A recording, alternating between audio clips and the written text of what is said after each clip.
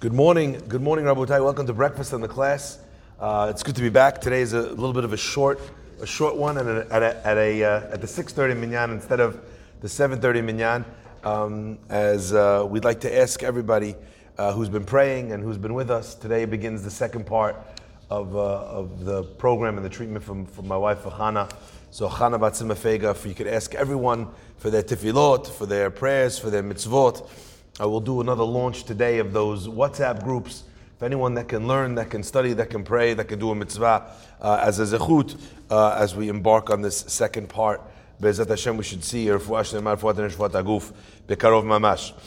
As well for Rabbi Eli Abadi, Eliyahu Shimon Ben Bazal Fortuna, and for our very dear Danny Safti, Daniel Ben Leah, that he should come back to us and be part of the minyan as he always is.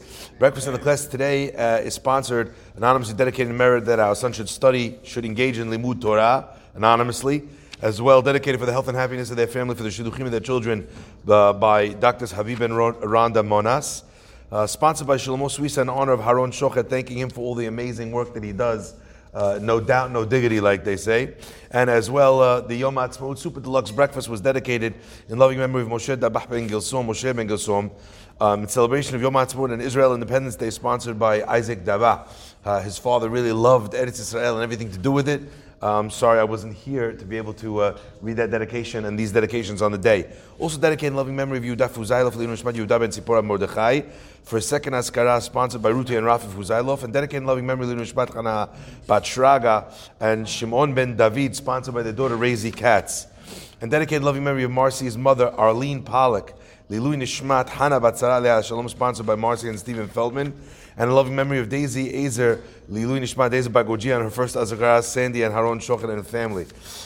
Sponsored by Morris Mystery and dedicated in honor of Sammy Sutton. And as well, the week of Cobra was dedicated for a speedy and complete Refuah Shlema for Rabbi Chana Farchi Chana Batzima Fega. And finally, dedicated and sponsored by David E. Ash, the week of Cobra in honor of you and your substantial capacity to good today and every day. Sorry I had such a long list. I've been away, so I had a little bit of catching up to do. My friends, I want to share with you something that I feel is really powerful. The pasuk says, Emor el hakohanim b'nei Aaron. God says to the Jewish people, He says to Moshe Rabbeinu, He says to Aharon, to all of the above, I want you to say, Emor el hakohanim b'nei Aaron. Say to the children say to the Kohanim who are the children of Aaron, ve'amarta lehem, and you should say to them, nefesh lo yitama ve'amav, how a Kohen is not allowed to become impure to anyone but the specific people that are allowed by a Kohen. And that is how the parasha opens. And the famous commentators all say the same thing. Emor ve'amarta. What does that mean, Emor ve'amarta? In the same verse, it tells us, you should say to the Kohanim, ve'amarta alehem, and you shall say to them. And what's interesting is, it doesn't actually say what you should say before it tells you what you should say. Again, Emor, say to the Kohanim, the sons of Aharon, say what? Ve'amarta alehem, and you should say to them. Say to them, and you should say to them. What was the first saying that we then moved on and said, Ve'amarta alehem? Nefesh lo yitama be'amav. And there's many different answers to this, but the answer that Rashi brings is the answer of the Chachamim, lehazir gedolim al ketanim. The obligation here was that we were warning gedolim, the adults, the ones that are above age, lehazir gedolim al ketanim, on the youngers, to teach the elders that they must say to the youngers. So again, Emor el hakohanim b'nei Aaron, ve'amarta alehem, and they should say to them. So there's a separate commandment over here telling the Kohanim that they must tell their children that they are not allowed to become tameh without the specific permissions given and in specific instances delineated by the Torah. Now the question here is obvious. As a Jewish dad, I have an obligation to teach my child all of the mitzvot. That's called chinuch. So as an example, as a father, I must make sure that my child shakes lulav and etrog, right? I have to make sure that my son remembers every night to count the omer. By the way, tidbit of halakha that people don't know. If your child who's less than chinuch, who's not an adult, skips a night of Omer. So if you skip a night of Omer, what's the halakha? Let's say you have the next day to make it up, right? Without a beracha. But if you miss the next day, what's the halakha? If you miss the next full day, so if I missed a 25-hour period of Omer, no bracha. You keep counting for the rest of the Omer, but you count without a beracha. Chamovadia writes that for a katan, the katan continues to make a beracha even if he missed the full day. Why? Because his obligation to say the beracha is not coming from the same place as yours. Your obligation comes from the mitzvah. His obligation is to learn how to do the mitzvah, so when comes time to do the mitzvah, he already knows how to do it. Okay? So there's an obligation to teach your child how to do the mitzvot. That's a mitzvah, that is an obligation on the parents to teach the children. If that's the case, that means that it is an obligation on every parent to teach their child every mitzvah in the Torah. Why would the Torah need to come over here and tell us that if you're a daddy Kohen, you need to teach your kid Kohen that he cannot become Tameh? He also has to teach him all of the other halachot of being a Kohen. He also has to teach him all the other halachot of being a Jew. So what is specifically being stated in this parasha, in this pasuk, Emor ve'amarta, tell the Kohen that he needs to tell his children, Lahazhir Gidolim al Ketanim. So my friends, there are different answers to this question as well, but I want to share perhaps maybe a different angle on this question than other questions. You know, there are a lot of things that a person can handle. We can stand, we can stomach. But you know what hurts? What hurts is when other people don't have to keep the same rules.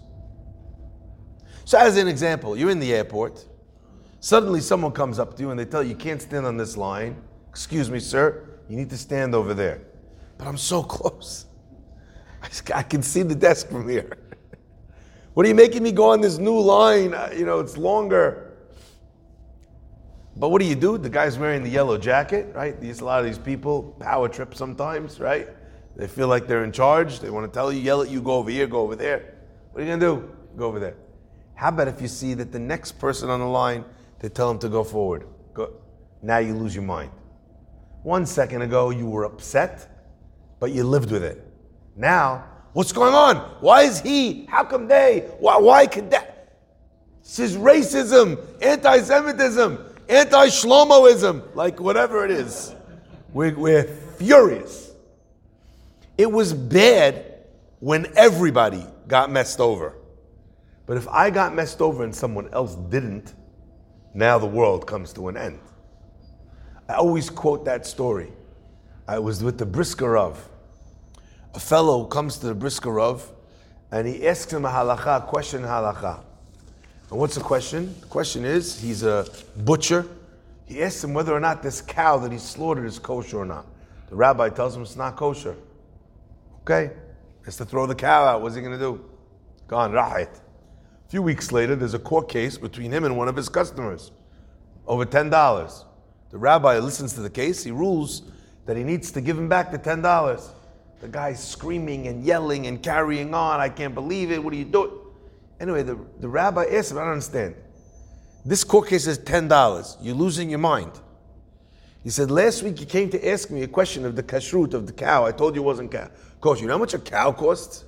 It's thousands of dollars. What'd you do? Like a good boy, you took the cow, you threw it in the garbage, or you sold it as non-kosher meat for thousands of dollars less in value. That halakha, you took no problem. Here for $10, you're going crazy? He says, there it was just me and my cow. Now you ruled against me in favor of that guy? No. You understand how disproportionate we are when it comes to that? So the Sefarim tell us that when it comes to other mitzvot, no problem. A Kohen could teach his son that he has to shake lulav. Kohen could teach his son that he needs to give 10% of money to the ani. Kohen could teach his son that he has to wait 6 hours after he eats meat before he eats milk. Kohen could teach his son no problem that he can't do this and he can't do that and he must do this. The Kohen's kid is going to take it. But when the Kohen's kid looks around and sees that the other kid in the yeshiva, the other kid doesn't have to do this, and the other kid could play baseball. When I was in Edison Yeshiva, we used to play baseball, and left field in our baseball field was a cemetery. Right? It's never happened that you get a home run because the left fielder is a Kohen and he can't chase the ball to throw you out. These are things that you never hear on a baseball field. You hear used to, right? Why'd you put the Kohen in left field? It's your fault we lost the game. Okay, fine. Do you understand this, my friends? Yeah. When it comes to the fact that a Kohen, a father has to tell his son, you can't do this. But all the other kids in the class, the religious kids in the class, they're allowed to do that? That the kid can't stomach. Emor ve'amarta. We're telling the elders to tell their children. And why are we telling them specifically this mitzvah? Because this mitzvah is very difficult to hear. My friends, so I want to draw 2 points from this, and with that we'll end. Point number one. Parents need to focus doubly hard on areas that are difficult for their children to stomach. When they say, not all men were created equal, some were created more equal than others. You ever hear that line? George Orwell used to say that. And of course, in an Orwellian way, it is true. Right? There are people that, again, we were all created equally by God, but there's definitely some people out there that feel they're more equal than you. I agree with it, I agree, but I'm just better than you. We are equal, but I'm better than you. Somehow they figured out how to make those two things work. My friends, listen to this. Unfortunately, not all mitzvot are created equal. There's some mitzvot you tell people, wow. Tell a guy he has to give 10% of his money to tzedakah. No problem. Rabbi is beautiful, I love it. Tell the guy he needs to spend an extra nickel so that the kashrut of his stuff is from a better kashrut, where they're more careful with kashrut. What is this? I'll never forget when I was in Hathaway growing up, my father was talking about the laws of Halav Yisrael and Bishul Yisrael. And one of the guys says, Rabbi, this is crazy. We're making up all these new halachot, Halav Yisrael. In Halab, we never had Halav Yisrael. My father milked the cow himself. My father's like, Shtabach Shemo. That's what Halav Yisrael is. That's what it is. I didn't make up something new, but tell the guy he needs to spend an extra nickel on Halav Yisrael. He's throwing a fit. Not all mitzvot were created equal. There's some mitzvot we're happy to do. Other mitzvot we go nuts for. My friends, in every generation, there's a different mitzvah, there's a different challenge. And the challenge of a Jewish young person in 2023 may look very different than the challenge of a young person in 2013, in 2003, in 1993. And this idea, the concept of having a father recognize, listen, this mitzvah right here, this one's going to be difficult for your son. Emor ve'amarta. I'm warning you, pay attention. Make sure he understands what you're trying to tell him. Make sure you've communicated in a way where he can onboard that mitzvah. That, my friends, is important. And I'd hazard even to say that just like I said that not all mitzvot were created equal, what I mean by that is that not all mitzvot are equally easy or difficult for people to do. A lot of times we spend so much time on the wrong mitzvot. What do I mean by that? There's no mitzvot that are wrong. But we put such an emphasis on the mitzvot that the kids are happy to do anyway. And we spend not enough time on the mitzvot that the children are going to struggle with. Emor ve'amarta lehasir gedolim al ketanim. That's the first lesson. But my friends, being tahor is not the only mitzvah that is different for a kohen from other children. He has many mitzvot. Why this one? Right? Why tum'ah? Why not you tell me about Kedusha? Tell me about who he's going to marry. These are... And one of the answers that I read was just astounding. It said, a Kohen is allowed to become tameh to the krovim that are listed in the Pesukim. But more than that, he's not allowed. You know who's not in that list? His grandfather.